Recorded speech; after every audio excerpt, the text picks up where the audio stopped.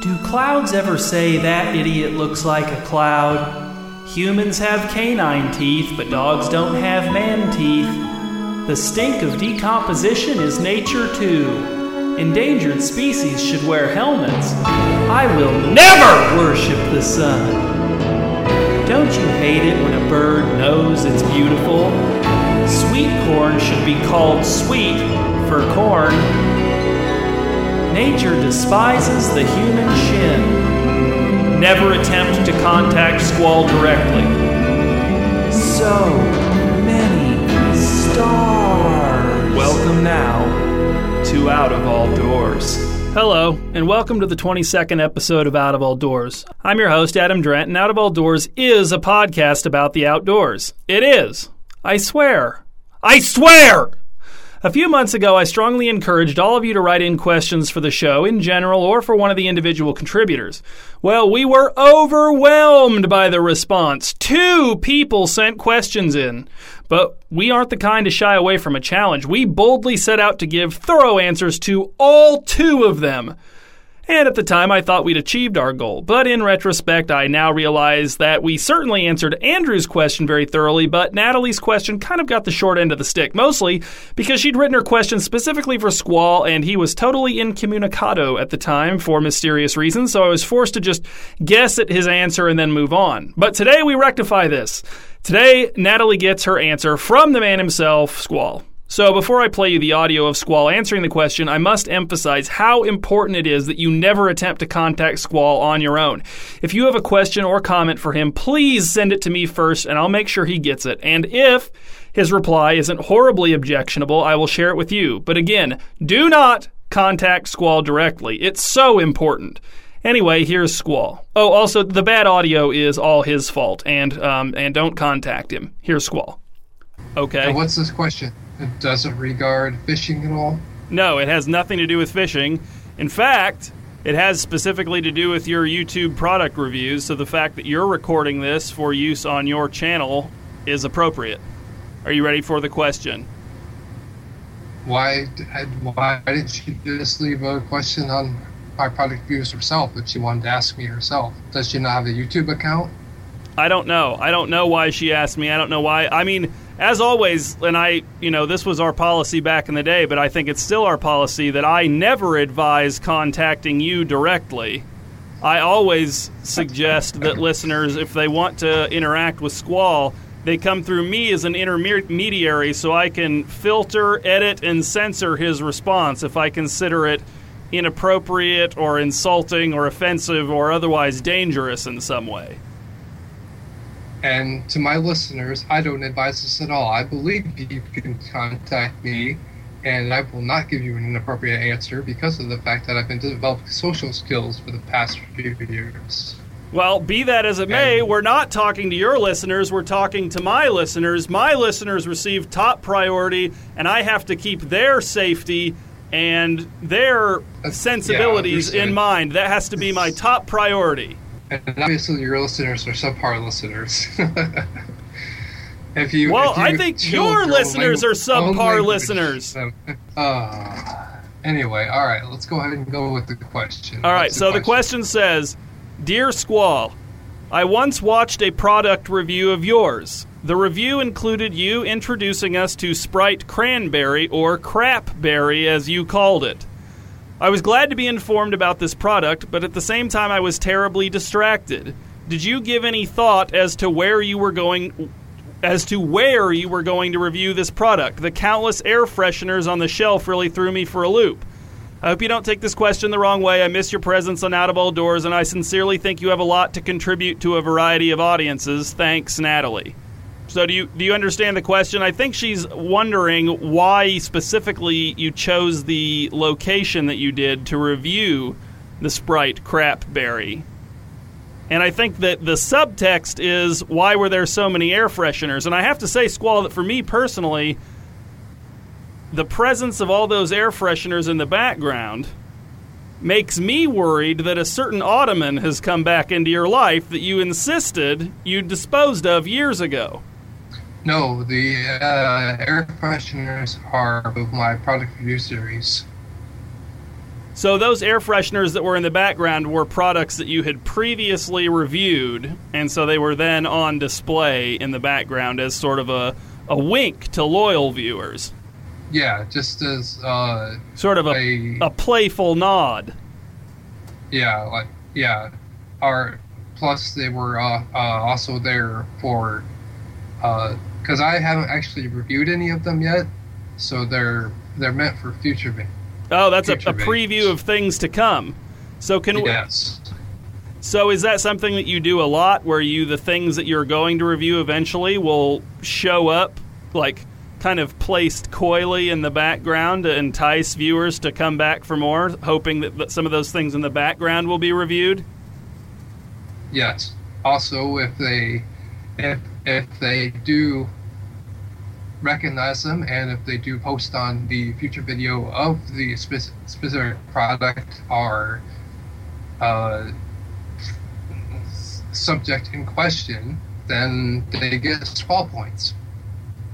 Well, Squall, I'm afraid this is supposed to be for Out of All Doors, so I'm afraid I'm going to have to squash this advertising for quote-unquote Squall points and this shameless plea for comments on your page. The viewers choose to do what they do. Well, in this case, these listeners are my listeners, and I'm not going to devote this time with you to getting them to go over to your YouTube pages and give you the precious commodity of their attention.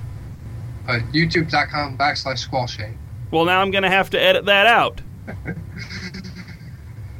Oh, anyway, so is this all pretty much regarding Out of Doors? Out of All Doors? Or Out of All Doors, whatever. You are on the show Out of All Doors. You were one of the inaugural guests on that, and you don't even know the name of it. But no, I don't know that we fully answered the question, though. Putting the air fresheners aside, what specifically is your rationale for the locations that you choose to review products in? Not really any specific. See, this is, I guessed.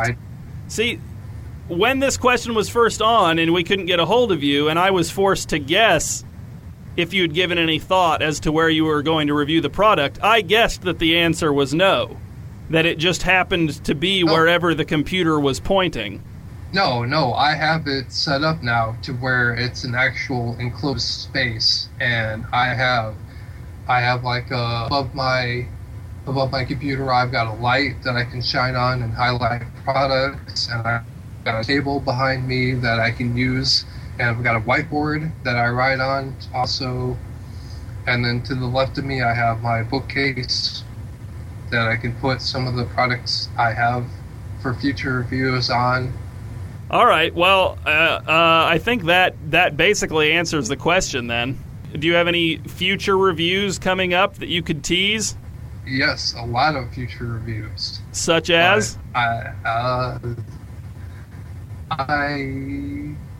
Well, let me show you this little thing over here. This is Pathfinder. It's Pathfinder. All right, well, for my listeners who aren't seeing the video, Squall is holding a board game up to the camera that says Pathfinder Adventure Card Game on it. This Pathfinder, it's an adventure card game. It's a campaign setting, somewhat like D&D, and you go on adventures. And so, in the future, I plan on having the adventures of Squall the Assassin. Squall the Assassin. Now, who could that possibly be? Who wouldn't it be? Anyway, but for my listeners, Squall has just made an exasperated facial expression as if he could not believe the idiocy of my question. That's right. That proves that you're not a gamer, because you don't even understand what I'm talking about. How dare you? And what does your shirt say? I'm not arguing, I'm just explaining why I'm right. Hey listeners, it's me, Adam, again. I'm just jumping in to tell you a couple of things. The first being that, again, you should never attempt to contact Squall directly. And the second, to warn you that the next few minutes are just me plumbing the depths of Squall's opinions about punctuation on t-shirts. So if that doesn't sound like the kind of thing you'd be interested in, I suggest skipping ahead to about a little more than 6 minutes from now or so. That's right. I'm giving you sass. And in that sentence, the words arguing and right are both highlighted for some reason. They're given special emphasis. And it's also got an exclamation point, which I disagree with exclamation point. I think it should just be a period. I think it should be a declarative sentence. Kind of hypocritical for you to wear the shirt, then. Why is that? Because I'm right? Because by wearing it, it's implicit endorsement. You're extremely pleased with yourself, but by wearing that shirt, it's implicit endorsement of the use of the exclamation point on that T-shirt. I think if you're wearing a T-shirt, you're telling the world, I agree with, wholeheartedly, everything on this T-shirt. Oh, okay. Well, I guess, yeah. I guess. I also have another T-shirt that on some of my YouTube videos that it says "Always in Control" and it has a PlayStation controller on it, which I like. And I also have a Bruce Lee shirt that says "Fears for Others" and has a picture of him on it, which I like. Has a picture what? It has a picture of who? Of Bruce Lee. Bruce Lee. Does that one have an exclamation point on it? No, it does not. Because that one seems like it definitely should have an exclamation point. No, it has no punctuation whatsoever. So it's up to the Surely user. you don't agree with that decision. But you yes, must. I do. You own the shirt. Yep. Because I think it's an implied period, an implied declarative sentence. So the always in control shirt, what kind of punctuation are we dealing with there? Question mark at the end? None. Nope, none. There is no punctuation, which again, I think it's a implied period, which makes it an implied declarative sentence. Do you have any other T-shirts with non-traditional punctuation choices? I don't believe so. Is that something you look for in a T-shirt? When you're shopping for a T-shirt, do you examine the punctuation and make your decision based on that? Yes, I do. What kind of punctuation would be a deal breaker for you on a shirt? Like, take the shirt you're wearing now. Well, I'm not arguing. I'm just explaining why I'm right. One exclamation point. That was not a deal breaker for you. What kind of punctuation choices would make it a deal breaker for you? Well, the reason I got this because it was free. I didn't actually pay for this. But if I would have had to pay for it, I would not have gotten it. Because of the exclamation point. Because of the exclamation point. But what kind of punctuation could there have been on the shirt that would have made you not even accept it, even with it being free? Well, if it was a question mark, like some of the shirts that say, "Why so serious?" with the question mark at the end, that I would not get that shirt at all. What if it said, "Why so serious," but there was no question mark? You've shown in the past, you've proven that you're a fan of the unpunctuated T-shirt. Yeah, but that would be an implied question because of the word "why." Because "why" is a question word. So it's not just the question mark in that case. It's also the context of the words. Well, what about this? What if it was "Why so serious," but it had like a Spanish language upside down question mark in front of it and then a regular question mark at the end? Well, then it'd be a totally different context, which would not apply to American sensibilities. I probably would not be interested. What if it said what if it said "Why so seriously" as a sort of a nod to your former bookstore, Seriously Books? Nope, not even then. You've taken a hardline stance against this shirt. Yep, it still has the Joker context associated with it. and I'm just not a fan of that saying. So you're telling me that there's no possible way to punctuate the sentence "Why so serious" that it would entice you to buy a shirt with that on it? Correct. What if it was like in quotation marks? I don't even care. What if there was an apostrophe between the U and the S in? I don't even. Nope. Cut you off right there. What shirt are you wearing? Let's see what shirt you're wearing. It looks like an old grandpa T-shirt, old grandpa sweatshirt.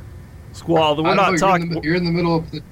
You're in the middle of the plains there, so you're probably wearing a T-shirt. All right, well, we're going to have to cut this question off now. This is starting to hit a little too close to home, so I'll probably have to edit that stuff out there in the end. I really don't appreciate, on my show, you turning the training your sights on me and embarrassing me for my listeners. So this is the end.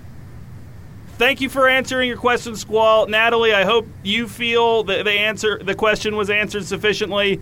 And thank you to Squall for coming on here and answering the question. If anyone else has any questions for Squall, again, I must reiterate how important it is that you contact me, and then I will contact Squall. Do not attempt to contact Squall directly. Squall, do you want to say goodbye?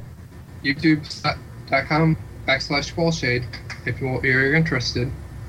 I post on there frequently, well, semi-frequently right now. But I hope to be on future episodes of Out of All Doors. And we'll see how that goes. All right. Thank you, Squall. Have a good night. Yep. Well, that was Squall answering the questions, sort of, bragging about his newly developed social skills, and starting out with a hardline stance on T-shirt punctuation before eventually revealing that he doesn't actually have any sincere T-shirt punctuation standards at all. And again, please never attempt to contact him directly. I would hate to be responsible for that happening. And now, on with the rest of the show. Let's begin, shall we?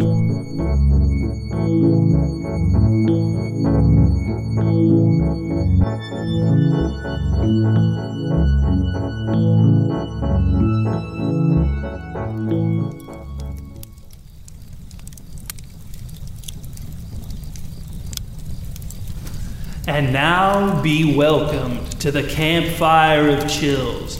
Tonight's selection comes from Listener Andrew. Yes, that Listener Andrew. And it's called Special Ghost.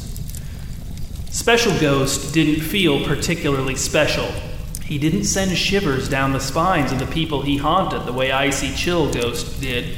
Nor did he spook people the way Spooky Ghost did. He did not startle people the way Slightly Displaced Object Ghost did, nor did he show up on film years after a photo was taken like Orb Ghost. He didn't even leave octopuses in delightful locations such as behind the refrigerator or under the lid of the samovar the way that Octopus Ghost did. Special Ghost got so upset he slumped down on his ghost couch, which used to be a living couch, but died feeling unfulfilled, so now it is a ghost couch. He tried to think of what he could do to live up to his name. He thought he might shuffle boxes of Special K so that people would be haunted by the rattling of the cereal inside, but decided that it would probably just make people hungry. He thought about haunting craftsmen who specialized in specific skills, but decided he didn't want to narrow the number of people he spooked, since there wasn't a lot of people who were scared of him anyway. Special Ghost thought and thought about what made him special and came up with nothing. He tried haunting castles, he tried haunting hotels, he even tried grocery stores, spooking people from behind the produce, but nothing made him feel fulfilled or special.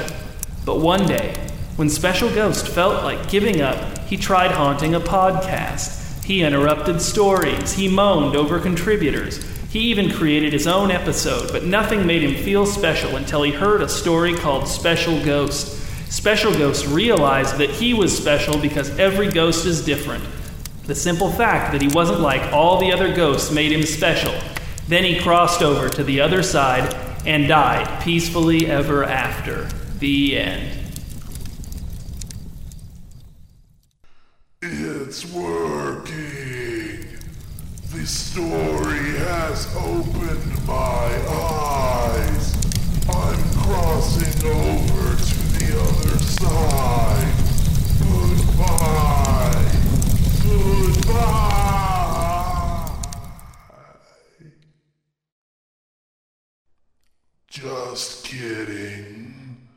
I'm going to kill you, Andrew.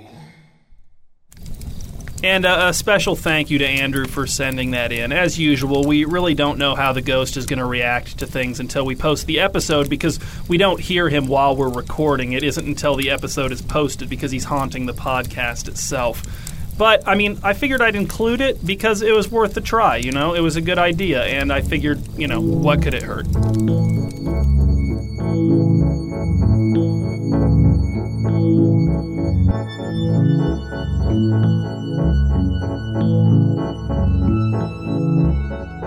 We take a wrong turn and walk into the laboratory of a scientist who, while not mad, is nonetheless carelessly pointing his new shrink ray right at the door. And when we walk through the door, it startles him into triggering the shrink ray. We all receive a direct hit from the shrink ray. The shrink ray works perfectly, which is further proof that the scientist isn't actually mad. In reality, mad scientists rarely make functional rays of any kind. Most mad scientists die in the very early stages of ray testing, usually as a direct result of their madness, combined with proximity to many life-threatening and hazardous materials. Once shrunken, we scramble as a group toward the nearest potted plant for cover. We estimate that we're about 1 inch tall, although one of us is twice as tall as the rest of us, which further calls into question the validity of science. But while we're behind the plant, we notice that someone broke a chunk of plastic out of the pot near the floor, and then dug a cave into the dirt. Shrugging as one, we go into the cave, and immediately we sense them. They're tiny presences, although they feel regular size to us, because we, our very selves, are tiny. We got shrunk, if you'll recall. We have entered the Battery. In the early 90s, there was a band called Thief and the Thieves. They were famous for having 4 members at the same time. One of them was named Jeff, one of them was named Kathik with a K at the end, one of them was named Drummer, he played bass, and the other one was named Orville, and he was the one who usually tried to talk the rest of the band into adding a 5th member, so that the number of people in the band would stop overshadowing their music. Well, in 1993, they released a 5-song EP called We Have 4 Members, which was a deceptive title because the EP was actually a concept record all about bats. Track 1 is called Bat Fueler, and it rocks. It's about a man who pumps gas for bats. They pull up in their giant, immaculate old cars, and he hands them a long pointer stick. And then they use that pointer stick to point either to a sign that says, "Fill her up," or a sign that says, if the bat is pointing at this sign, he or she may be illiterate, in which case you should just fill up their vehicle with gasoline anyway. But in all his years as a bat fueler, the bat fueler has never seen any bats actually pay for the gas once he's pumped it into their cars. So who's footing the bill? Thief and the Thieves leave that question unanswered in favor of howling that question over and over as the song fades out. Track 2 is called Bat Out of ... Many people who looked at the track listing of the album assumed that the band was being coy about using the word hell, but it turned out that the full title of the song was actually Bat Out of Schadenfreude, and the band, unsure of how to spell Schadenfreude, had intended to look it up later before submitting the official track list, but then they forgot because they were all forgetful, all 4 of them. Anyway, Bat Out of ... also rocks. It's about a bat who can no longer derive pleasure from the misfortune of others because he overdosed on Schadenfreude and blew out the Schadenfreude receptors in his brain when an anti-bat activist got bitten by another anti-bat activist who happened to be rabid. Track 3 is called Bats Last. Now, while this song does rock, you could be forgiven for being a little tentative about admitting that it rocks based on that title. But don't worry, it's not saying that bats should be the last to receive spots on lifeboats if the ships on which their passengers happen to be sinking. It's saying that bats last, like last for a long time. Bats endure would have been a clearer name, but if Thief and the Thieves were about one thing, it was courting controversy. Well, no, if they were about one thing, it was about having 4 members at the same time, but if one were to add a second thing to the list of things they were about, that second thing would probably be courting controversy. Anyway, this song does make the dubious claim that the reason that bats last so long is that they have over 8,000 layers of skin, a claim that I've never seen verified by anyone, including every idiot I know. Track 4 is called Fangs for My Heart, and it starts off like a soothing ballad, but before you know it, it's rocking. This song is about how there's no such thing as a Cupid who shoots you in the heart with arrows to make you fall in love. What this song counters with is that there is a Cupid who sends a special red bat to bite you in the heart with its fangs to make you fall in love. The song has an instrumental bridge with a huge guitar solo, and if you listen carefully during it, you can hear Kathik in the background asking if anyone else hears a guitar, a question which sounds disconcertingly sincere since she's almost certainly in the same room as the guitar while the solo is being played thereupon. Track 5 is called Batty Bout You, and the U is spelled just like it sounds. You, just you. Wow, this is not easy to explain in a strictly auditory medium. Alright, imagine the word you. Now, just imagine it being spelled as you. I feel like I'm not explaining this well. You know how the word you is usually spelled like in a formal document or a novel or a wedding invitation or what have you? Okay, this is not spelled exactly like that. It's just spelled partially like that. I just wish there was a way... Oh, I know. I'll tweet the spelling right now. Then, when you hear this, you can go to my Twitter account, which is @HugePop, and you can look at the tweet from 2:34 a.m. Central Time on June 29th. Are you looking at it? That's how Thief and the Thieves spells the word you in the title of the song, Batty Bout You. We love the tiny bats in the tiny cave in the back of the potted plant, but we can't stay tiny forever. We need to get unshrunken before the sane but amoral scientist moves on from his shrink ray experiments and forgets how to reverse the process. We don't want to spend the rest of our lives as shrunken versions of ourselves, but it is nice to know that wherever we are, no matter the environment, no matter the setting, there's always a chance that just behind that dresser, just behind that curtain, just behind that pile of rags, there might be a tiny cave full of tiny bats. We don't know about you, but we find that comforting. Now let's go find a way to get ourselves back to normal size. Oh, we know. Let's try stacking on each other's shoulders and then shooting the shrink ray into a mirror. We leave the battery.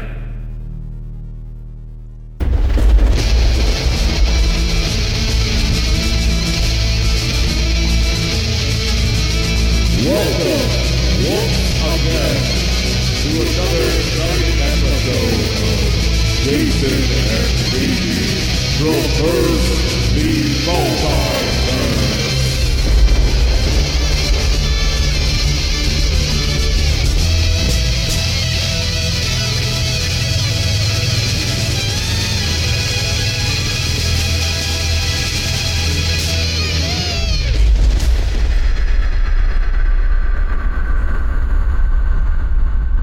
Golly, Jason, you think we'll ever find the Earth this cursed diary originated from so we can return it and be done with this mission? Oh, yeah, this is it. We're on it. This is the Earth the diary belongs to. For real? Did I forget to tell you that? Yeah. When we were on spring break, I talked to this guy, and he was like, here's the coordinates, and I did the calculations, and it checks out. This is definitely it. Wow. After all this time, it was that easy. Oh, yeah, for sure. So I'll just set this diary here, and kablamo, mission accomplished.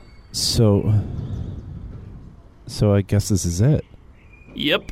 I mean, you and I, we should probably get back to our respective corners of the multiverse. It's true, old friend. Our adventures come to an end. There will be no more Jason and Casey traversing the multiverse, but cheer up, pal. How about, before we end things, one last song, you and me, for old time's sake? I'd like that, Jason. I'd like that a lot. Okay, cool. Let me just grab my percussion kit, and 1, 2, 3, 4.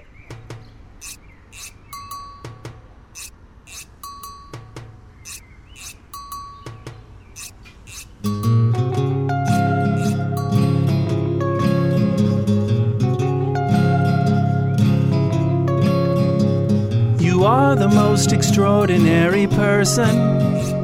You write the most peculiar kind of tunes. I met you floating as I was boating one afternoon. Wasn't it the most amazing meeting?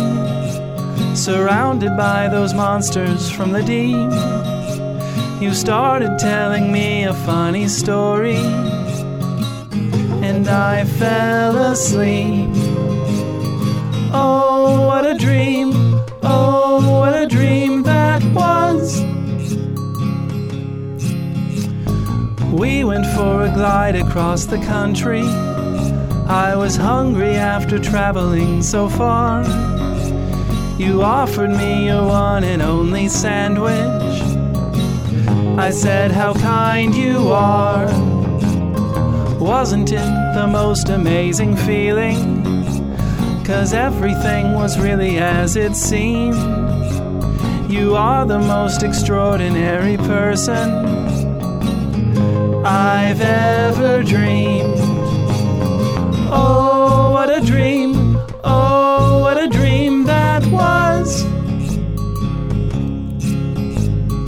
Oh, what a dream. Oh, what a dream that was. Wasn't it the most amazing feeling? 'Cause everything was really as it seemed. You are the most extraordinary person I've ever dreamed.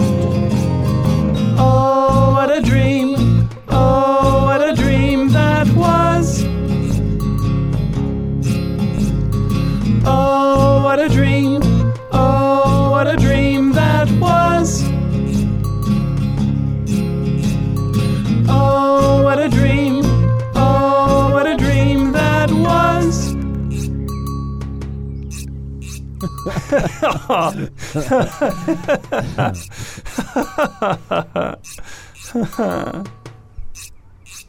Hey, Jason, welcome to your nightmare. No! Don't worry, Casey. It's me, buddy. It's me, the real me. That thing you were just singing with isn't your Jason.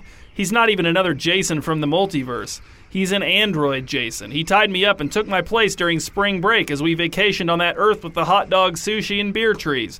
It's taken me this long to develop a second portal hopper to track you down. I just wanted to sing. And he sang so beautifully. Well, then you should have known it wasn't me, Casey. You should have known. I mean, these things aren't even that smart. They're just programmed to respond with stock phrases to certain stimuli. Like if I say, now we're cooking. So if you say pajamas and I say pajamas, I'll wear pajamas and give up pajamas. But where did it come from? What was its goal? I said I just wanted to sing. My hunch is it wanted to throw us off our trail and prevent us from finding the home planet of this diary. Well, he failed. All his efforts have only doubled my resolve to return this diary to where it belongs. Well, that's the thing, Casey. That android Jason had not only failed, but he failed miserably. My calculations show that this is the home planet of the diary. What? Yeah, I mean, he must have just picked a random Earth from the infinitude of the multiverse, and of all the dumb luck, it happened to be the one Earth he didn't actually want to go to. It's uncanny. Not true. I wanted to howl and to sing. Anyway, it all worked out despite that stupid dead robot. And you're sure? Yeah. I'm pretty sure. Well, then this is really it. Our journey's come to an end. I suppose so, compadre. So what do you say? One more song for the road? I mean, I kind of already did a goodbye song. I mean, it doesn't feel as, I don't know, genuine. Yeah, with a robot, not with me. And then I only saved your life from said robot, so you're gonna sing the song, okay? Let me steal this dead robot's percussion hit here, and a 1, 2, 3, 4...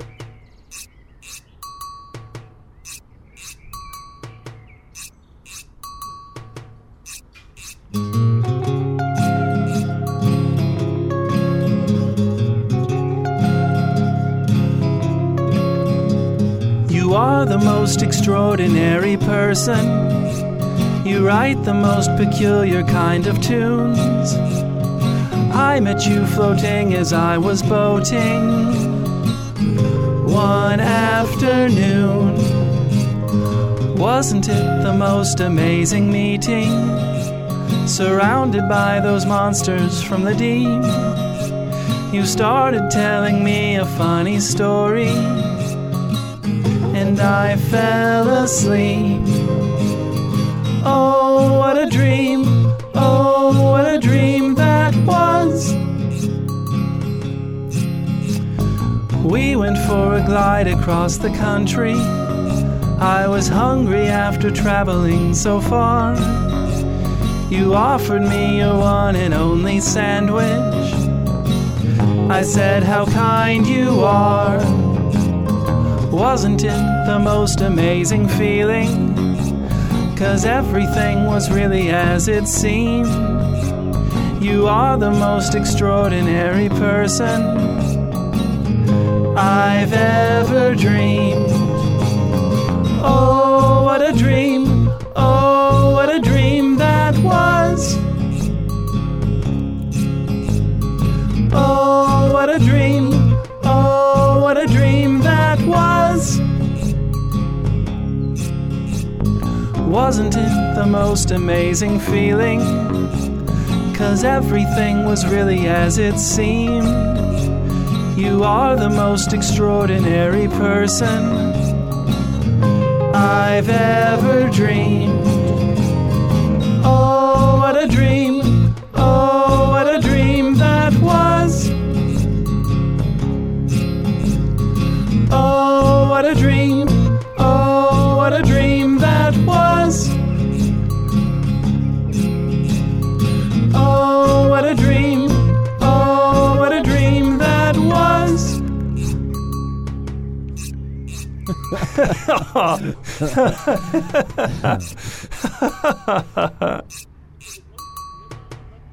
Casey, get out of the way! Oh! What the hell? You shot me! Yeah, I did, 'cause you're a robot too. No, I'm not. I was chasing Casey through the multiverse after that android Jason kidnapped him and Is this the Casey from Earth 3164? Nah, he's from Earth 3165. Dang it. Okay, I get what happened. What? What happened? Well, in the infinitude of the multiverse, there would be an infinity of Earths with hot dog sushi and beer trees where a version of you were kidnapped after a version of me was tied up by an android version of me. Or me. Or him. And then that Jason who was tied up would go searching for you throughout the multiverse to varying results. Like me, for example. I found you. Whereas I apparently got shot by my doppelganger. Yeah, I'm really sorry about that. It's all right. I'm being a baby. You just winged me. Well, how about a little 3-part harmonizing then, shall we? I'm really not in the mood. You'll get there. Oh, 1, 2, 3, 4.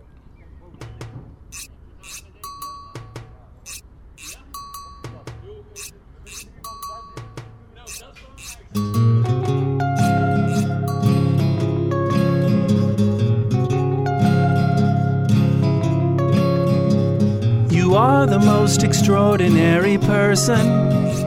You write the most peculiar... Casey, wake up! You're dreaming, and you're making the cutest noises. Is spring break over?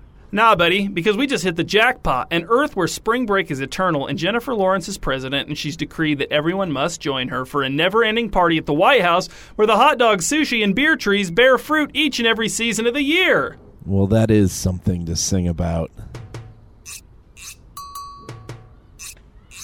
Jason, look out!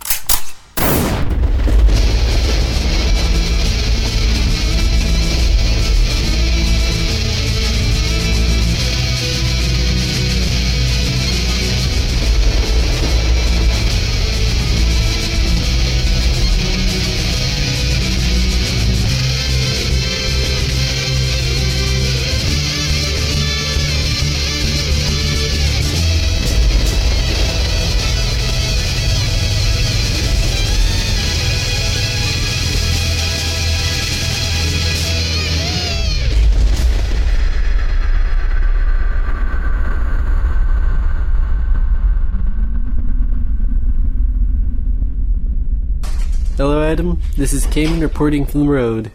I'm probably going to have a lot of small updates that I'll send in once I have enough of them for you. So let's just call this entry number 1. I've had a very enlightening and busy day today.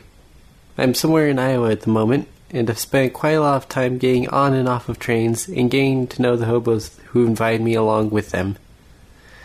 Cyrus's opinions that the hobos are very secretive and untrusting has not been in keeping with my experience at all. They have been so trusting and open that I am quite shocked that no one has reported on them before. Other than the fact that I'm not sure anyone would care enough to try. Still, they've been so welcoming that they've already bestowed upon me a road name. They've decided I will be known as Curious Jim because of all my questions. Entry number 2. It seems like all the hobos I've met so far are dressed as late 1980s or early 90s stereotypes, some much more convincingly than others. When I ask them why, they all insist that having your own personal style is important to them, and they all love the movie The Warriors, so they seem to believe that uniforms are very important. I've been easing into the hermit versus hobo question, and today was the day. I was in a train car with about 6 hobos: Ovarian Jim, Wally the Wiz, East Ridge Eddie, Jukebox Jim, Teddy Two Teeth, and Sunny Sal were all in attendance when I breached the question. I asked if it was true that they were mortal enemies with the hermits. They all said it was. When I asked what they had against the hermits, there was a long list of grievances. They're dumb, they're pretentious, they steal babies out of strollers and backyards, they eat illegally harvested organs, and I stopped them there, and asked them why the feud had even started. What was the origin? What I got in response was a bunch of rhetorical questions. Why is the grass green? Why is the sky blue? Why is there always a wrong side of the tracks? Why does everyone have to listen to the internet make that screeching, howling noise? How'd they make Windows 95 so superior to every other operating system? Who is Jim Galt? They all assured me with their rhetorical replies that it was pointless to ask such things. And it was kind of obvious to me that nobody actually knew the answer. Entry number 3. I've learned that a huge point of pride for the hobos is that they are migrant workers. They travel and work for a living. But as the job market has changed, so have they. They've had to evolve a lot over the years to survive, apparently. They lost a big source of their supplemental nutrition and almost died out when people quit leaving pies on the windowsills to cool off sometime in the 1950s. All of the hobos I've met are very into technology. And by technology, I mean technology from the 80s and 90s. I've seen more than a few original Nintendo Game Boys being passed around to kill the time. Seems that the number one job available to the traveling hobo these days is computer repair. Rollaway Jim tells me that over 75% of our nation's ID departments are staffed by temp agencies who are actually hobo placement services in disguise. Entry number 4. Today I was shown some hobo sign by One-Legged Larry. Hobo sign is a written code that's drawn on the sides of buildings, train cars, or written on pavement that was invented by them in order to communicate important info about the area to other hobos. Some examples included: no antivirus, grandparents with CPU, fast dial up here, dogs, Geek Squad territory, hermit in the area. Entry number 5. 2 nights ago we got off the train at around 3 a.m. somewhere in Illinois. We met 4 more hobos on the edge of town. These hobos, after spending some time with me, decided my road name would be Cronkite Jim, since Curious Jim apparently didn't cover enough of the journalistic angle. I was to learn that they were about to go on a raid, as they called it, and they wanted me to come along. Normally I'd assume they were talking about something illegal, given that it was 3 in the morning and there was a lot of veiled references and excited, nervous energy in the group.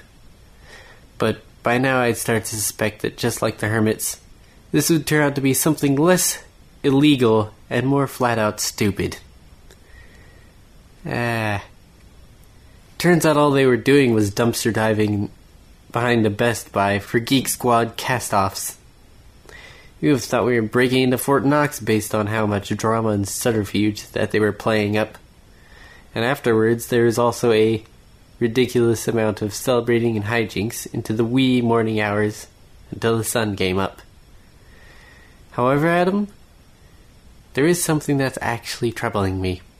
As harmless as goofy as the hobos seem to be, I woke up last night as the train was crossing a pitch-black landscape somewhere, and I saw the hobos' silhouettes all handing large bags of something to each other, and then the last hobo by the door of the train car was throwing them off into the darkness. They were working in absolute silence, and after 4 weeks of traveling and living with them, that in itself was jarring. I'm not sure how much longer I'll travel with them, but I do want to get to the bottom of this whole hermit-hobo feud. They tell me that they're taking me to visit Professor Jim, who can tell me much more about what I want to know. So I guess I'll stick it out a little bit longer. I'll be in touch when I can.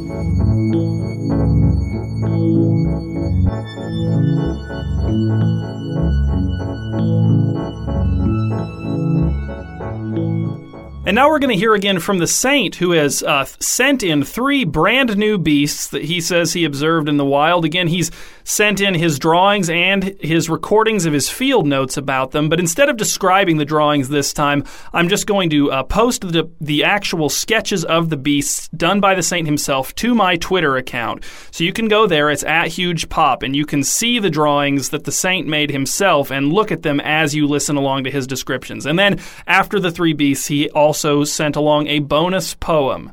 So here is the Saint now. Fanger. The Fanger has a bluish black coat of just longer than slick fur, and he walks with a low gait as if on the prowl. His head is a white head with normal eyes and canine ears. He is most known, as I could tell in my memories, from what he sees on the middle of his face. Most gruesome and gangly fangs you've ever seen with your eyes. They are open and aimed straight towards you when he's looking at you. But look a little closer. What are those 2 holes in between those vicious jaws? They wiggle, they seem to convulse with every breath. What is that strange thing protruding from his chin? It goes down and it divides in 2 towards the bottom.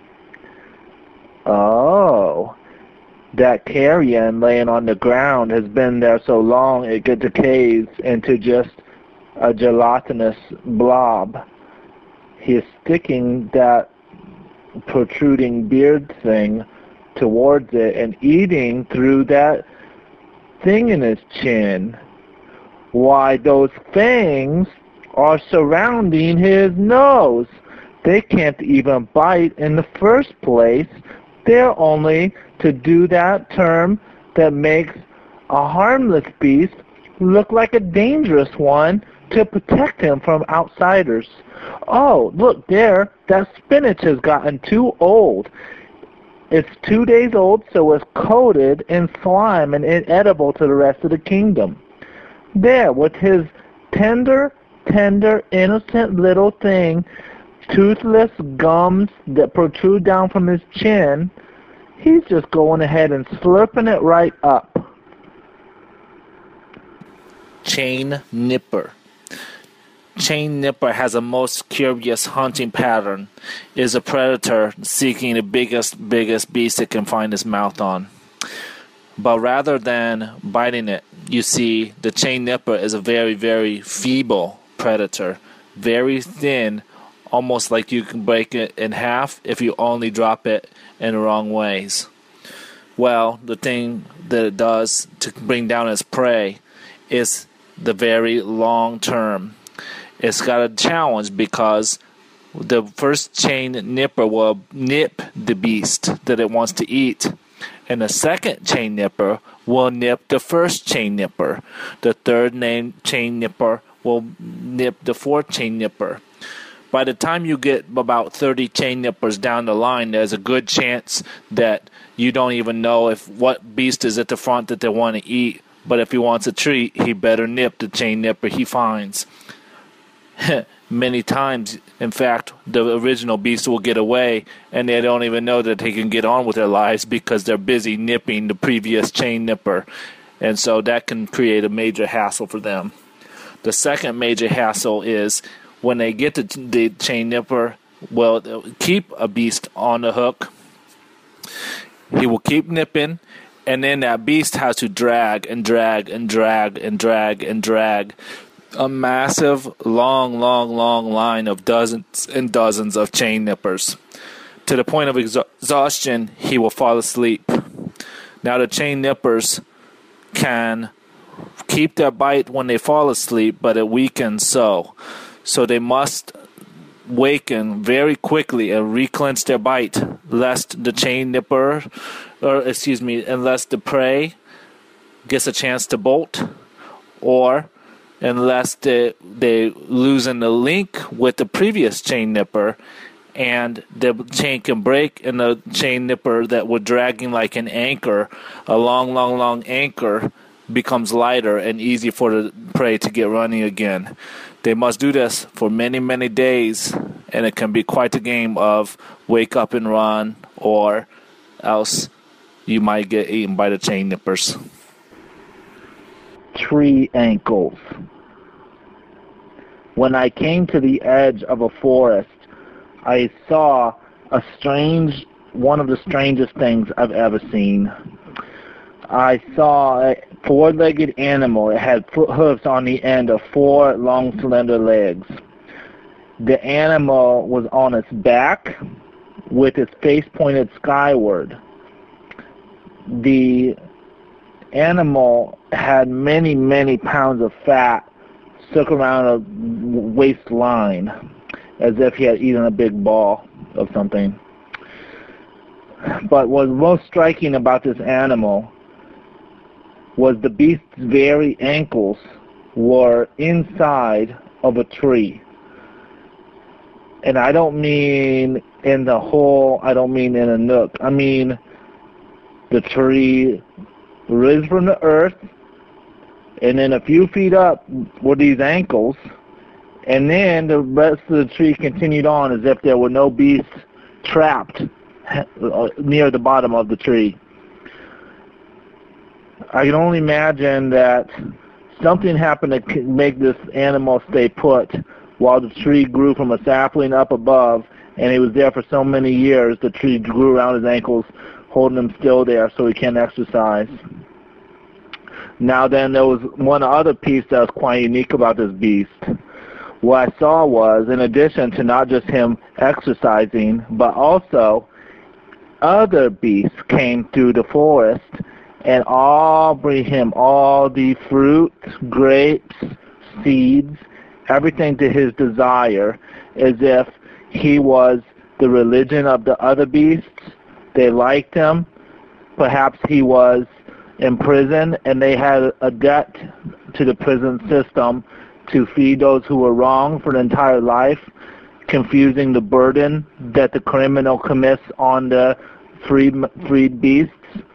Even perhaps he was a deity where they worship him and bring him a lifetime of offerings in supplication for his immobility. Forced to come up with more explanations, I debate whether perhaps the other beasts dare him to keep his ankles put on the sapling, and then when they grew immobile, the other beasts of the forest grew and shouted and grilled and needed to bring him things just because of their own guilty, and they knew what they had done. A final idea would be perhaps they find his son entertaining means of entertainment, and perhaps he as an entertainment icon among the beasts, giving him things that they would think he would like while he is doing something so strange that they can't believe what they're seeing with their eyes. A rare token of entertainment in the beast's world. To the beast's eyes, who can know who is the criminal, who is the entertainer, even who is the deity, or even who is the wronged one? Upon reflecting on the tree ankles, I couldn't stop thinking about trying to figure out how he got that way. How did that beast get his ankles stuck in that tree? And also, why are the other beasts burdened with keeping him alive and feeding him? In a dark, dark journey, I wondered if perhaps they trapped him and held him in place until the point where the tree would grow around his ankles and keeping him in prison. And they want him to be tender meat for them to eat someday. And they're plumping him up into a delicacy by feeding him all the treats that his heart desires. However, this violates one of my life's understandings, at least on a forward-looking basis. 100% of the time, you can be 100% certain that anything good that possibly can happen will definitely happen. And while this is hypothesizing about the past and present, I view that applying the life's credo of the future to the past and present can be a reliable way to understand what you're seeing in the day-to-day life. And that's when I turn to another hypothesis that perhaps the beast was born with a disability and a confusion. This confusion led the beast just to walk straight from the womb to the tree, kick up his ankles, and wait for it to grow. In a duty to the lesser abled beast, many of the other beasts might show their compassion, and not because they're getting anything back for it, but because it's the right thing to do. They feed the beast that is less able to take care of itself. I'm the saint, and I wrote you a poem about floating. Is floating simply sinking to the bottom of a pond? Perhaps it has something to do with your weight, where the world is less heavy than you, and therefore you hold still while everything else passes you by in a race to the heavens.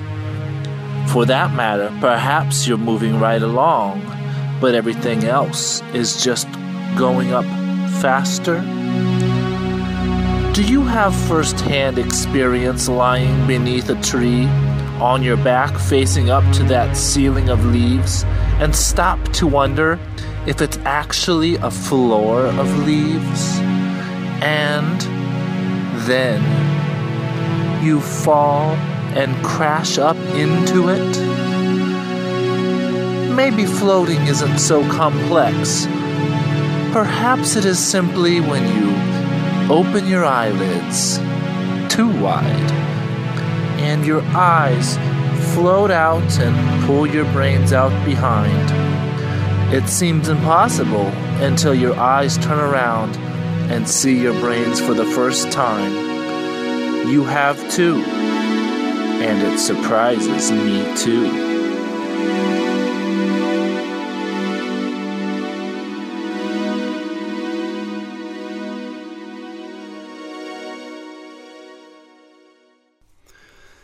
Here at Out of All Doors, one of the questions I get the most often is, what is Gentleman's Mill's co-founder, The Hat, like? Well, to be honest, I've never met him and know next to nothing about him.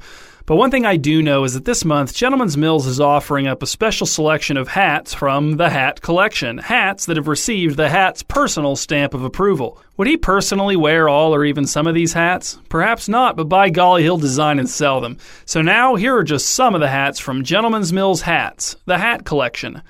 Number 1, basketball sombrero. Pair with ultra-high-waisted shorts pulled up to just below where your pectoral muscles should be to effectively disrupt any pickup basketball game.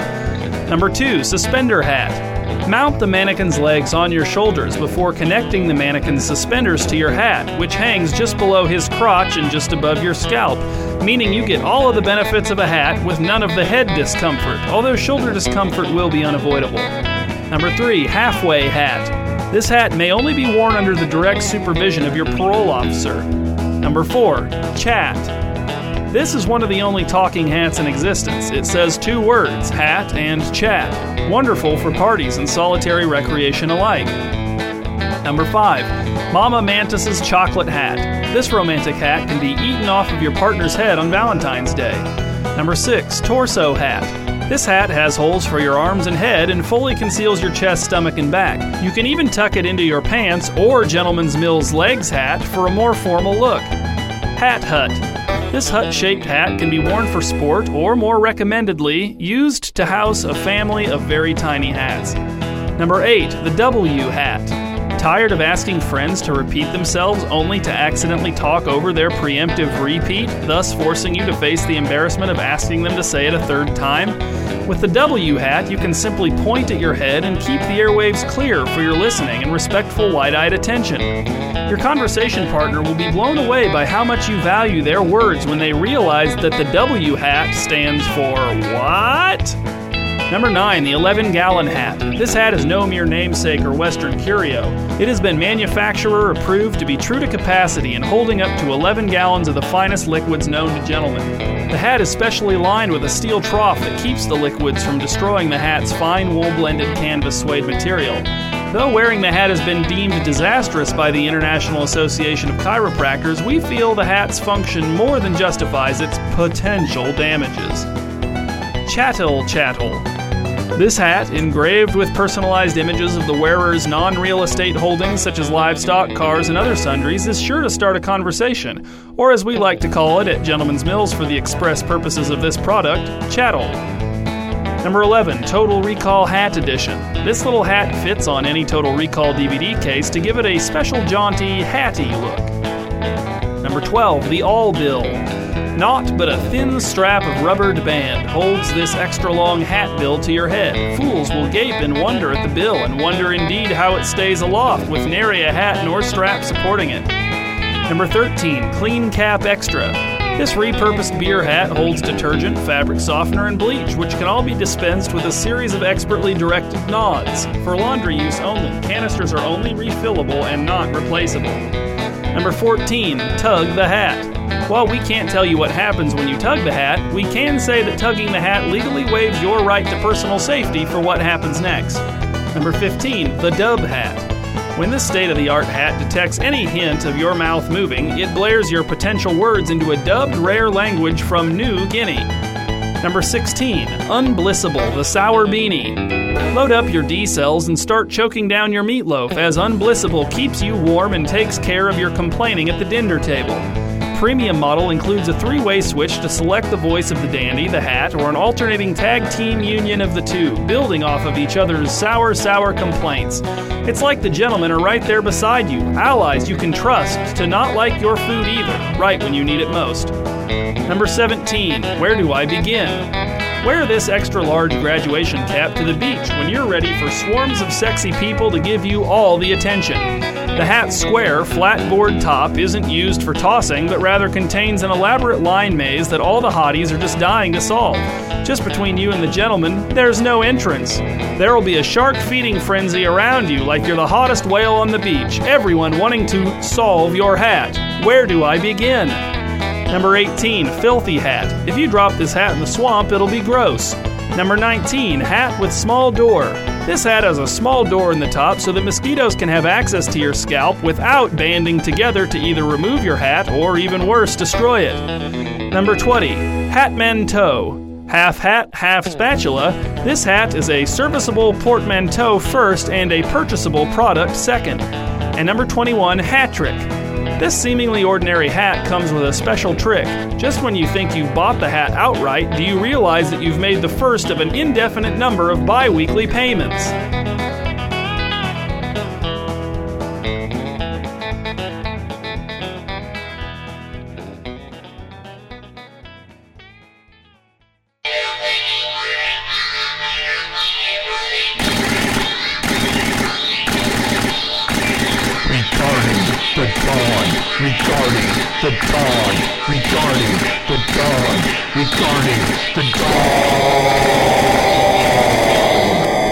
Hey people, listen, this is Ben, Cousin Ben, and real quick before Dwayne gets in here, I should let you know he's a little off this month. You need to cut him some slack. I couldn't get him to sit out on this one. He insists on going ahead with the show and being useful, but you should know it might be a bit confusing. He's not making much sense lately. When he fell out of his chair last month after his fit, he hit his head on my radiator and got a mild, or not so mild, concussion. So the doctor says his weird speech patterns should go back to normal if he takes it easy, so please bear with us, huh? Thanks. Hey everyone, this is Cousin Ben. And I am, as always, Dwayne Leisman. And as you may or may not have suspected, this is Regarding the Dawn. Dwayne and I are here once again to help you all become better nature photographers. And human beings. Well, okay, sure.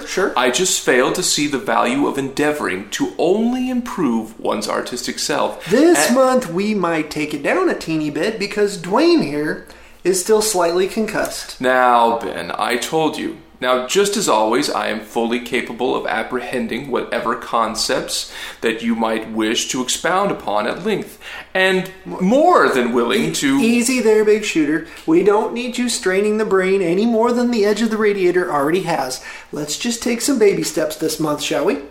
As you wish. All right, listeners. So let's get things going this month with a question. Have you ever heard the term street photography? I'm sure you have. It's all the rage right now. It's a very recent photography movement which has every numbskull with a camera and a couple blocks of concrete thinking that they're a regular Andy Warhol running around and snapping pictures of the human condition or life on the street or some equally obnoxious general concept that makes for very boring photography with lots of overweight people in tube tops, melty ice cream cones, and confused looking pedestrians trying to step over some goofball laying in the middle of a crosswalk trying to get a new angle on the hectic speed of modern life. Well, it sounds dreadful. You are absolutely right there, my friend. But let me ask you a second question. Have you ever heard of stream photography? Well, I can't say that I can't say that name rings a bell. Of course it doesn't, because I just coined the term. Oh, I see. The way I perceive a street is something like a stream of liquid life force. Thousands of people spilling over each other, smashing into things and eroding away everything in its path, carrying trash and fish and parking tickets with it, log jams and beaver dams of emotions piling up and blocking the flow of everything, and it's just always unsafe for small children to cross. I'm not sure that. So what I've done here is to merge the two concepts of street photography and nature photography together and come up with a style and technique that I am calling stream photography for photographing nature that will allow you to capture nature in all its natural, hectic pace without all the gross, stupid human element getting in the way. Oh, splendid! That really is delightful. Surely you realize the potential for analogous referentiality between such highly disparate subjects.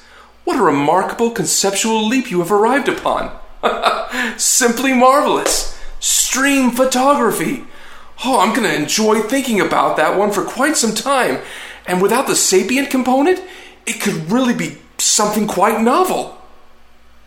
Naturally. Would you expect any less? Well, to be honest, Honesty is exactly what we're after here, my brain-damaged friend. Honesty of nature and the way of life in the wild. No posturing, no fake people or facades, real, raw, unfiltered stream photography. Nature as it happens. Captured by immersing yourself into the stream of the outdoors existence, getting up into nature's business and shoving that wide-angle lens right in its face and firing away, taking no prisoners and not sitting around with your tripod all set up still and taking 10-minute exposures of gently swaying weeping willow trees. I must submit that it all sounds like it would rather contravene oneself to the serene flow of nature, and slipping through the natural realm as a conscientious observer, as I am confident many of our listeners out there in the ether actually do classify themselves as.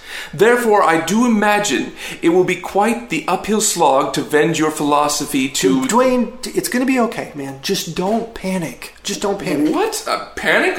Why? Don't worry that your words are all nonsense and gibberish, okay? Just remember what the doctor said, right? This is exactly why I wanted you to take a break from the show this month, and it's probably going to be a little scary that you can't communicate. But it's all going to go back to normal if you just take it slow. I'm sure I have no idea what you are talking about. Yes, exactly. That's exactly what I'm saying. What? No, that's not what Just take it easy. This is preposterous. To call into question my... There is nothing wrong with the way that I am speaking. Aw, good boy, Dwayne. I'm so proud of you. Aren't we so proud of you, listeners? We all are. That must have been very hard to get those words out. I will not tolerate you lobbing your puerile drivel at me in feeble attempts to patronize me into... Dwayne, what did the doctor say about staying calm? He said that there was a remote possibility that I could go into a coma if I don't stay calm. That's right. And to take long, slow walks to calm down and to not talk to very many people with your concussion talk, right? Well, I failed to see how my ambulations would be inhibited in the slightest by my articulations. Poetry again, Dwayne? Isn't that how we got into this mess in the first place? Really? Why don't you just leave it to the pros? Really? Now, I really... And this is just why that barista called the cops on us yesterday. Well, that was merely a misunderstanding. Oh, I think that miss was understanding exactly what you were saying. Are you implying that I was behaving untowards? I think it was your towards that she was taking offense to, yes. Dwayne, just relax and don't try to talk, okay? There's just no way you are going to get your mixed up brain bonk talk to make sense to our listeners, so you should Despite your adroitness in most artistic endeavors, I must say that I cannot agree with you there. While I do agree that absolute, pure, accurate communication can never be truly possible in an academic sense, I do believe it is fair to postulate that communication can successfully exist asymptotically between two parties. It's okay, buddy. I know you believe you are making sense, but that big bump on your noggin, it's just making a mess. I must insist that you keep your prodding, bony protuberances out of my head wound, you great baboon. Baboon! Oh, big words from a man who is living in his sister's basement and pretending to be a failed folk singer. I wasn't pretending. Oh, yeah? Were you also not pretending to fall out of your chair and smack your head, too? Because I could help you not fake it this time if you... Really? You and what militia? This one right here. Hey, stop! Get off! Get off my leg! What are you doing? What are you biting? Stop. Hey, this... Ow.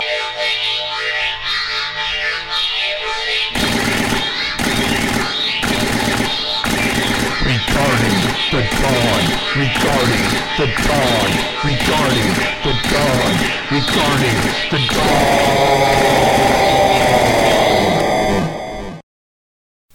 Well, isn't this a surprise, Grang? I thought we weren't going to be hearing from you until your friend Adam got elected to the school board next April. Are we recording? Yes, and all your fans at home, if you had any, which you don't, would be cheering right now if they existed. Cheering at your terrible catchphrase. But why are you calling in, Grang? Has it been 10 months already? No, Drent, not even close. It's actually only been 1 month since we last spoke. But I was just calling in because I figured the listeners would want assurance that we're still right on track to get that login information for the old Out of All Doors blog. All right, well, you've probably figured wrong, but as long as we've got you here, are you still on track? Yes, definitely. All right, well, thanks for calling in, Grang. It's good to know that you're capable of going a whole month without actually distancing yourself from that password, but really, you don't need to check in every month. We can just wait until you've got something new to report. So, anyway, bye. Wait, Drent, hold on. As long as I've got you here, I wanted to quickly tell you about my new segment idea for when I get the login information and I get my own segment on Out of All Doors. People are really going to love this one. Now, Drent, listen. Have you noticed how we don't have a single segment about falconry on Out of All Doors? How's that even possible? An outdoors podcast with no falconry coverage at all? Well, that's where I step in. The show's called The Glove and Talon, and it's all about tips for training your bird. You know nothing about this subject, Grang. You don't even have a bird. Aha, Drent. That's where you're wrong. I do have a bird of my own now. What? Why? Well, I had to purchase one. It's kind of a complicated story. You bought a bird? What are you talking about? I thought you didn't have any money. In fact, haven't you basically been sinking yourself further in debt since this thing began? Oh, I didn't use my own money, Drent. As you said, I don't have any. Well, I can already picture this spiraling out of control, but why did you buy a bird using someone else's money, Grang? And whose money was it? All right, well, if you really want to know, Drent, then I'm going to have to back up to the night of Adam's big speech. All right, and to the listeners, the Adam Grang is talking about isn't me. This is the guy who's running for school board on a campaign to bring back a live crow in a headdress as the school mascot. Yeah, he's trying to Please don't say that again.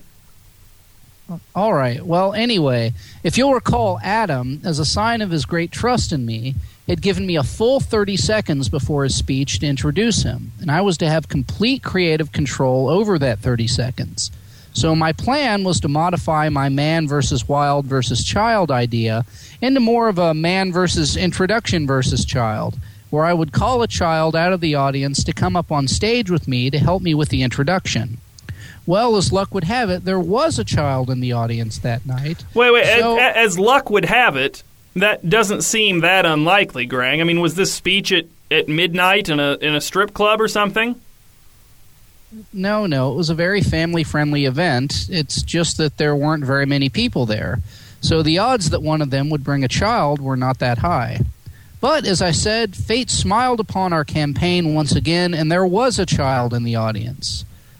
Except it turned out that fate was actually frowning on our campaign, because as soon as the child arrived on stage, he knocked over Sammy's cage, broke it open, and Sammy panicked and began flapping around the room, crashing into people and gouging them with his beak and, yes, with his tomahawk.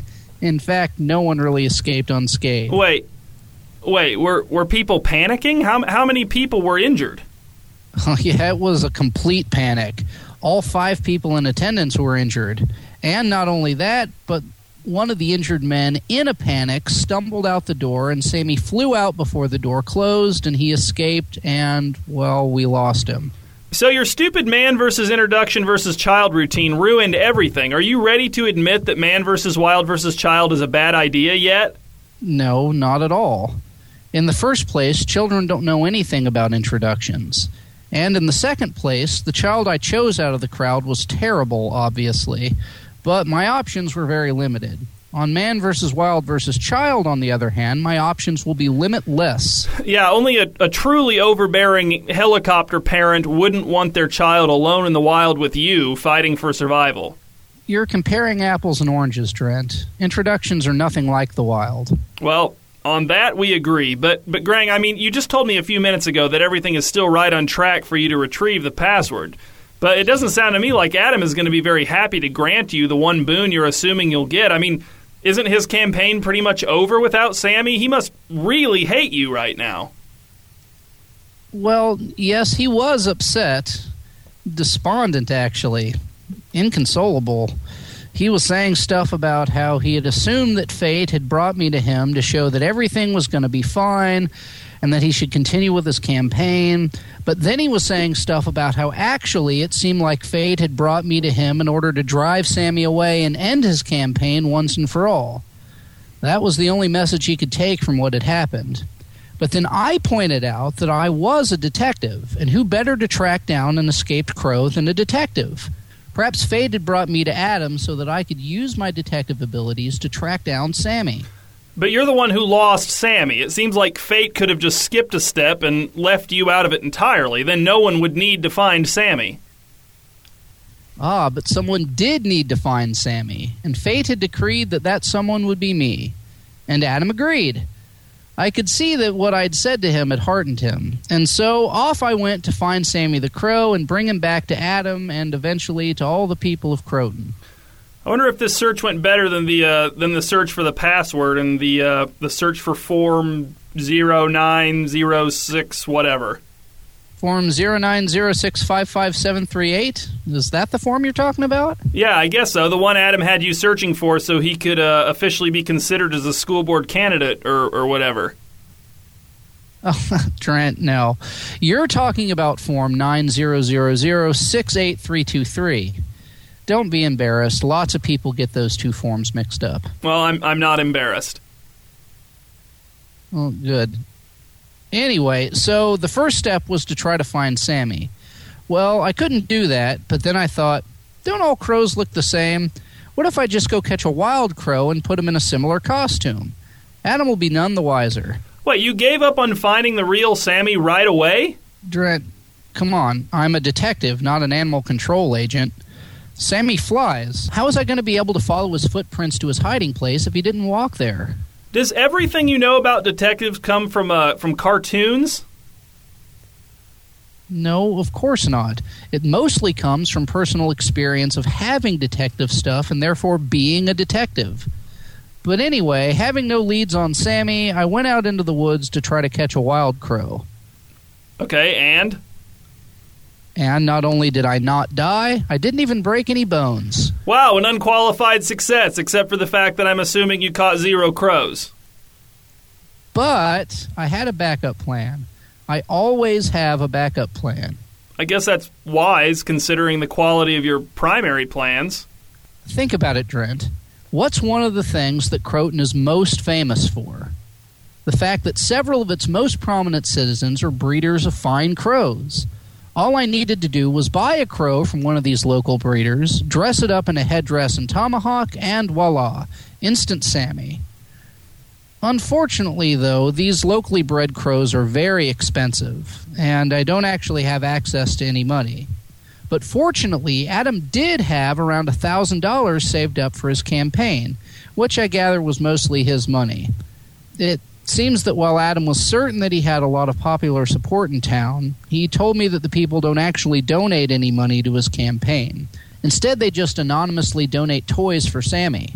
Sammy has a whole room full of toys, in fact. But anyway, so I knew Adam had this money on hand for the campaign, so I went to him and told him that I needed the money for stuff like crow bait and nets and to pay informants.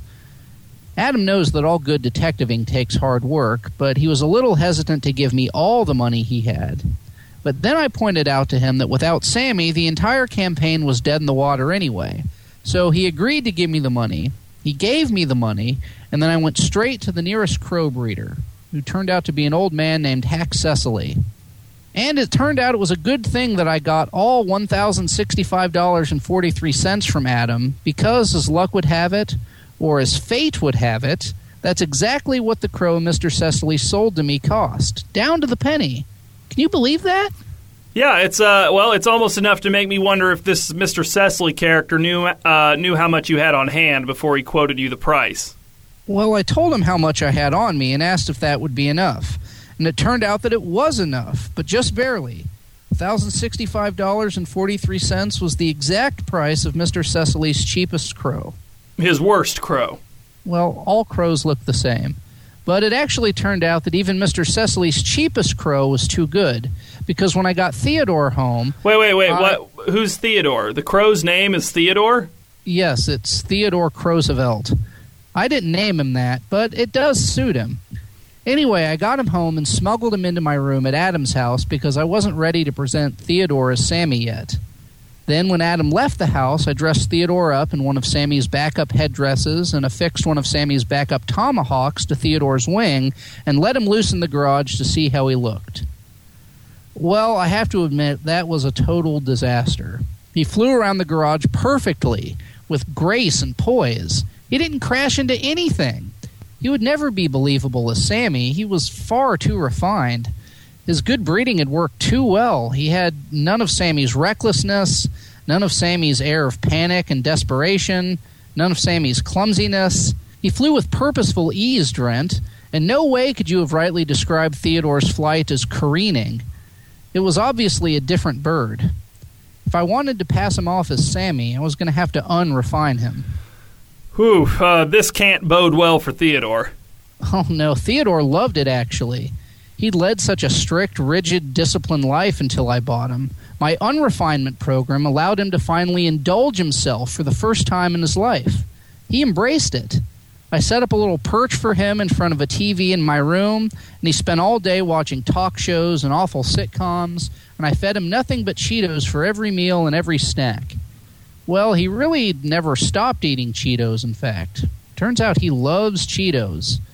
And he didn't even know until I introduced them to him. Well, that's something to be proud of. I'm sure you'll be telling your grandchildren about the time you facilitated an expensive crow's discovery of Cheetos. Well, but now I had a new problem, because Theodore took to the unrefinement program a little too well, and after just a couple of weeks, when I took him back to the garage and put the headdress and tomahawk on him, he didn't fly gracefully, so that was good. But he also didn't fly at all, so that was bad, because Sammy definitely flies. So wait, Theodore didn't fly? Why not? He just refused? Well, I think he may have wanted to fly, but really he just wasn't capable of getting that bulk off the ground, even without the costume. I'd been a little too successful in unrefining him, I guess. Now he was even less like Sammy than before, and I had no money to get another crow. So all you'd succeeded at doing at this point was bankrupting Adam's campaign and ruining a crow. No, Theodore wasn't ruined. He was still a great crow in many ways. He was just far too fat and unwell to make a passable Sammy. I tried my best to train him back up, but I wasn't really sure where to start. And whenever I tried to turn the TV off or feed him something other than Cheetos, Theodore would just start squawking horribly, and I couldn't have Adam finding him before he was ready to be Sammy. So I decided I needed a trainer to help re-refine Theodore a little bit. Not as refined as he was when I got him, just a little more refined than he was now. So I went back to Mr. Cecily, the breeder, and asked him to recommend a trainer. And man, he took one look at Theodore and cried out in horror, and then he broke down in tears, and then he told me that although he personally would probably euthanize Theodore for his own good, that if there was any hope for Theodore, the only person who could possibly salvage him was a mysterious man known to most people in town as the Crow Chief. Wait, I thought you said there weren't actually any members of the Crow tribe in Croton. There aren't. This man isn't even remotely Native American. The Crow Chief is just an honorary title of respect because he comes from a long line of legendary crow breeders, and his crows are widely regarded as the best in Croton. In fact, he's won first prize at the Croton Crow Show for years and years in a row.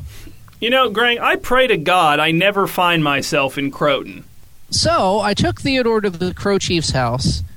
I figured that if there was any chance of transforming Theodore into a passable Sammy, the Crow Chief was it. His house was huge, but the front gate was open, so I walked up to the front door with Theodore riding on my shoulder, and I rang the doorbell.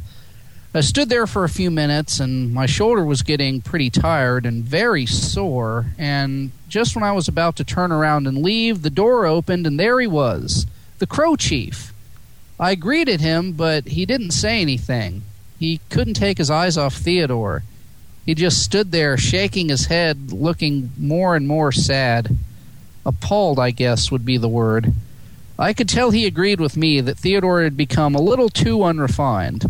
So I told him that I had heard that he was an excellent crow trainer, and that my crow Theodore had become a bit too unrefined, and that he needed to be slightly re-refined for a specific reason that I wasn't at liberty to divulge.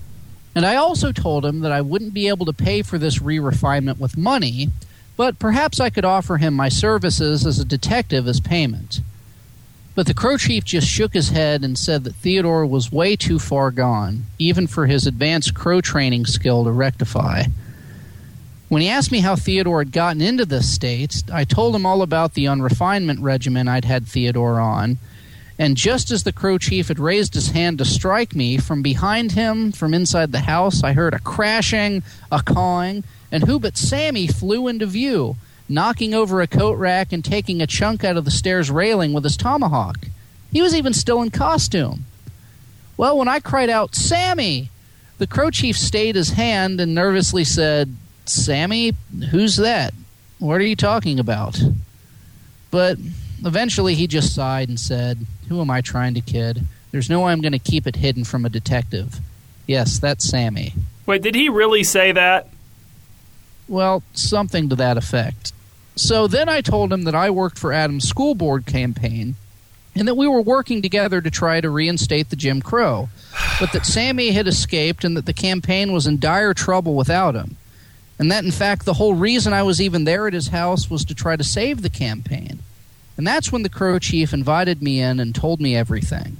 told you everything. Like what? Well, he told me about how he'd come from a long line of the most respected crow breeders in Croton, how he'd been raised to value certain refined traits in crows, how he'd been raised to look down on crows without those traits. But he also told me how something inside of him had rebelled at that notion, and how even though he had taken up the family tradition of crow breeding and had in fact exceeded all of the accomplishments of his forefathers in the field of crow breeding, he had always nurtured a private admiration for a different kind of crow, a more boisterous, bold, brash, crowy kind of crow, a less refined crow. And then one morning, the crow chief found a wild crow injured on his property, the exact kind of crow he had been raised to disdain.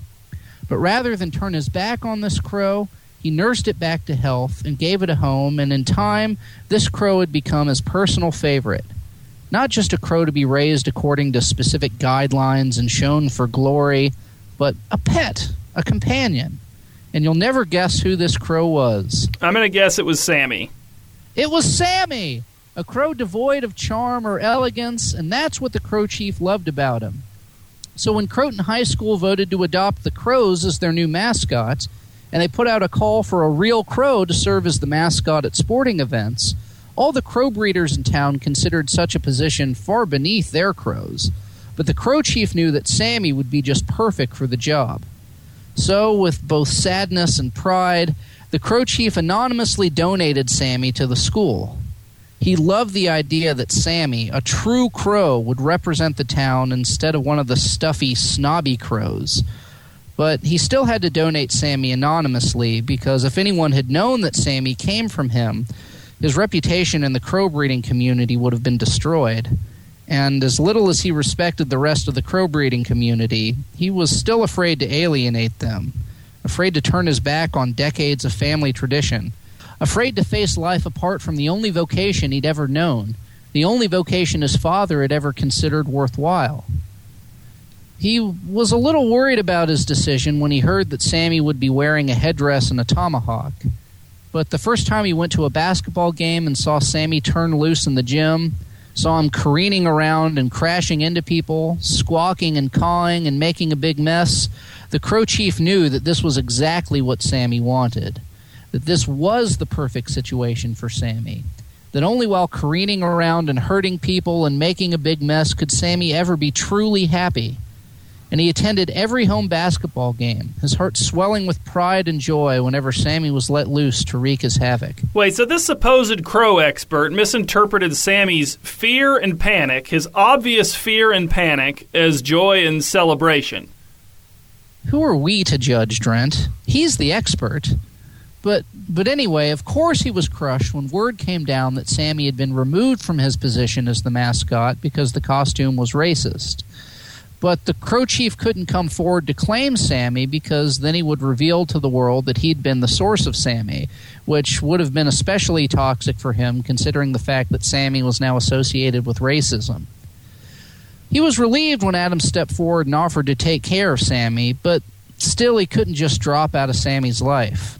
So a few times a week, he would leave little toys for Sammy on Adam's porch. So the toys that Adam thought were expressions of support for his campaign from a silent majority in the community were actually the gifts of one sad old man who couldn't get over his crow? That's correct. But this story has a happy ending. Because when Sammy escaped after that dreadful child knocked over his cage, Sammy flew straight to the crow chief's house, the place he still considers his home, apparently. Well, when I heard all this, I knew all my problems were solved.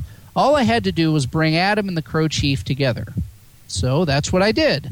And when the crow chief heard Adam explain his passion for getting elected to the school board so that he could make Sammy the mascot again instead of that awful pair of dancing French doors they have now, well, the crow chief realized that it was time for him to come out of the shadows, to stop hiding his love for Sammy, and to declare to the world that he too wants to reinstate the Jim Crow. And not only that, but he wants to tell the world the story of his love for Sammy and how the two of them came together. And so that's how things stand now. Adam and the Crow Chief are united, and the Crow Chief is fully funding Adam's campaign. And that's why fate brought me to Croton, Drent, to bring these two people who need each other together.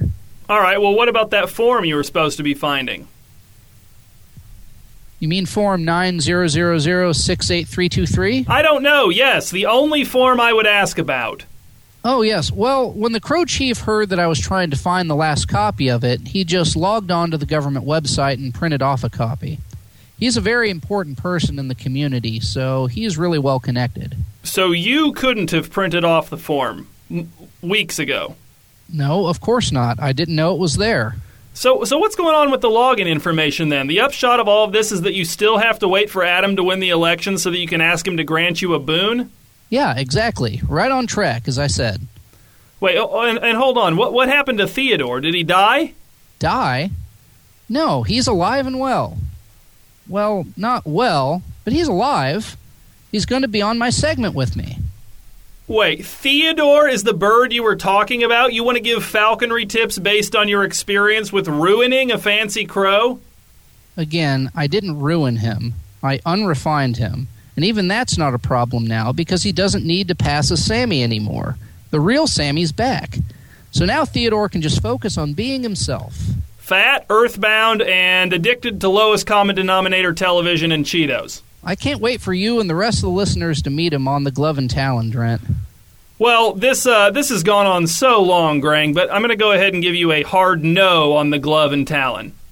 Reserve judgment until you've met him, Drent. He'll change your mind, I'm sure. Bye, Grang.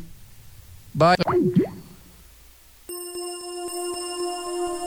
Close your eyes. Lie down, relax. But don't relax so much that you can't concentrate. This one is going to require some concentration so you can follow it. Your relaxation and your concentration should be in a perfectly symbiotic relationship, mutually beneficial, like a fly who drinks a cow's milk straight from the cow's udder, but at night, when it goes home, it poisons all the other flies in its dormitory. Now, focus on this. You find yourself where I am. You see me. But as you're watching, you see me yawn, shiver, convulse, and then I split into two slightly smaller versions of myself. I'm usually 6'1", but now these two versions of me are 5'11" and 5'10". One of me, it doesn't matter which, tells the other me to close my eyes, lie down, and relax. And the other me complies immediately and without complaint, without even a moment of hesitation. You watch this exchange with interest, and you also feel a pang of guilt as you recall the times when you have balked at a simple demand for you to close your eyes, lie down, and relax. I tell me that I find myself in a desert.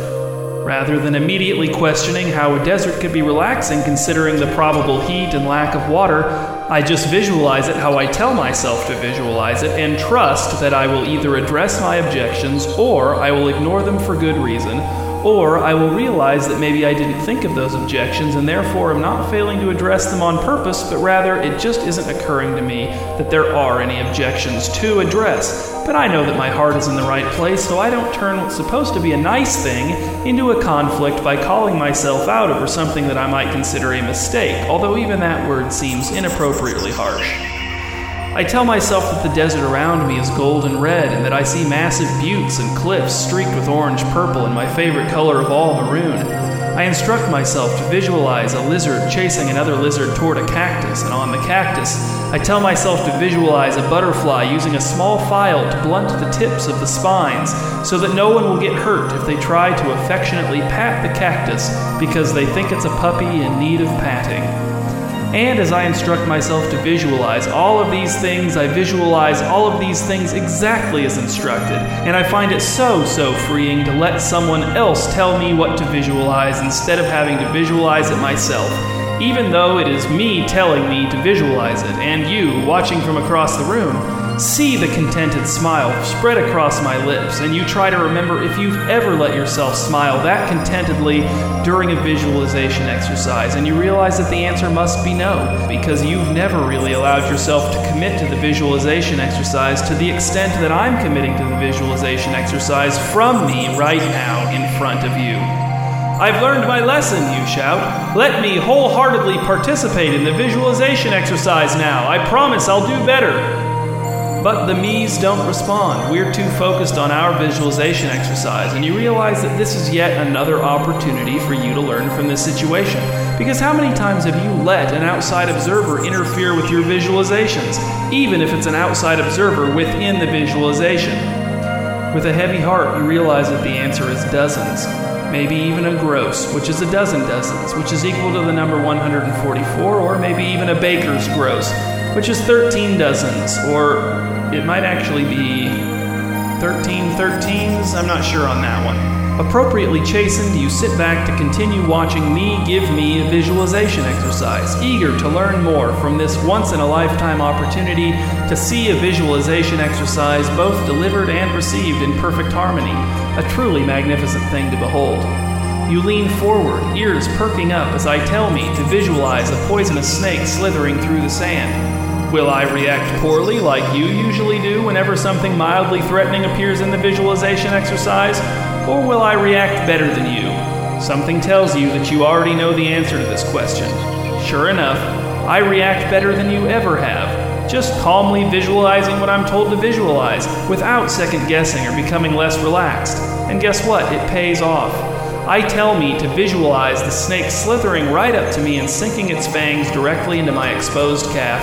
And as I visualize this, I tell me that I feel toxins flowing out of my body, and I tell me that I realize that the snake is poisonous because it sucks anything even remotely poisonous out of its so-called victims, thereby taking the burden of their poison onto itself, which in turn makes it even more poisonous, if by poisonous you mean filled with poison, which I tell me to visualize that word as meaning that, which I happily do, because it's much more relaxing to just defer to the capable hands of me instead of resisting me every step of the way, or even any step of the way.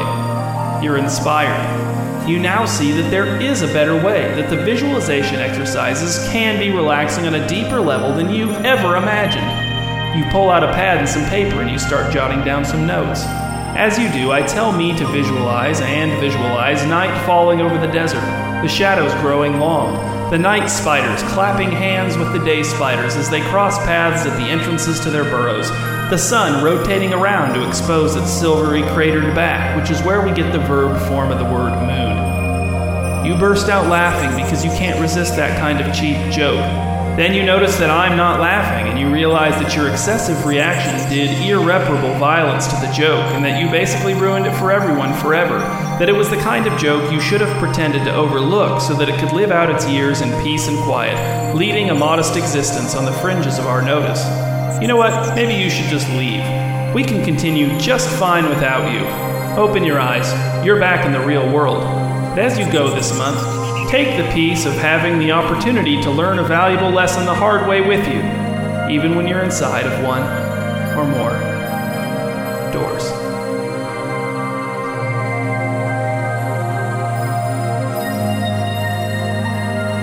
Thank you for listening to the 22nd episode of Out of All Doors. I'm Adam Drent, and I would like to thank Matt Martin, Casey By, Grang Lynch, Chris Nichols, Andy Poppenfuss, Ben Bird, Cayman Bird, K.T. McVeigh, and Aaron Eichenberry for their contributions, written, audible, and technical. And thanks to Casey By, Chris Nichols, and J.J. Evans for making all of the music used in the show.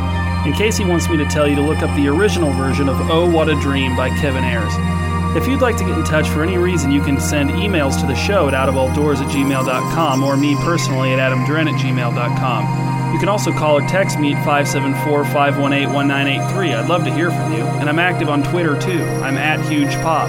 Here's another thing I'd love. If you went on iTunes and rated this podcast, maybe wrote a review, maybe even subscribed. And be sure to check out my website, hugepop.com, where you can find links to my other projects, including Bedtime Stories, One Man's World, and the music I make as the Mispronouncer. Bedtime Stories and One Man's World are also on iTunes if you search for them under podcasts, and you could rate and review those too. And a Bedtime Stories app is also available for all smart-style phones. And also extra thanks to Chris Nichols for putting all the previous episodes of Out of All Doors and One Man's World on YouTube. They're at the channel Huge Pop, written as one word, but be warned, if you just search that term without specifying that you're looking for a channel, then the first 4 results you get are zit and cyst popping videos. We'll be back in a month with episode 23 of Out of All Doors.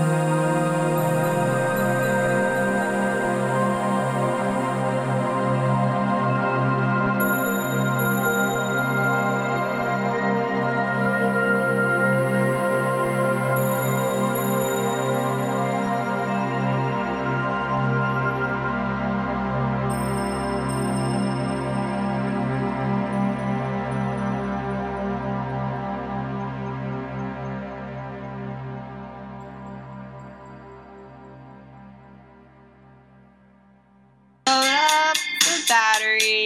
Bring your friends. They were in the battery till the end. There's a bat here. There's a bat over there. Oh no, there's a bat. There's bats everywhere. A bat, a bat, a bat. There's a bat. A bat, a bat, a bat, f***ing bat. Oh my god, there's a bat, there's a bat. Yeah, there's a bat, there's a bat, there's a bat.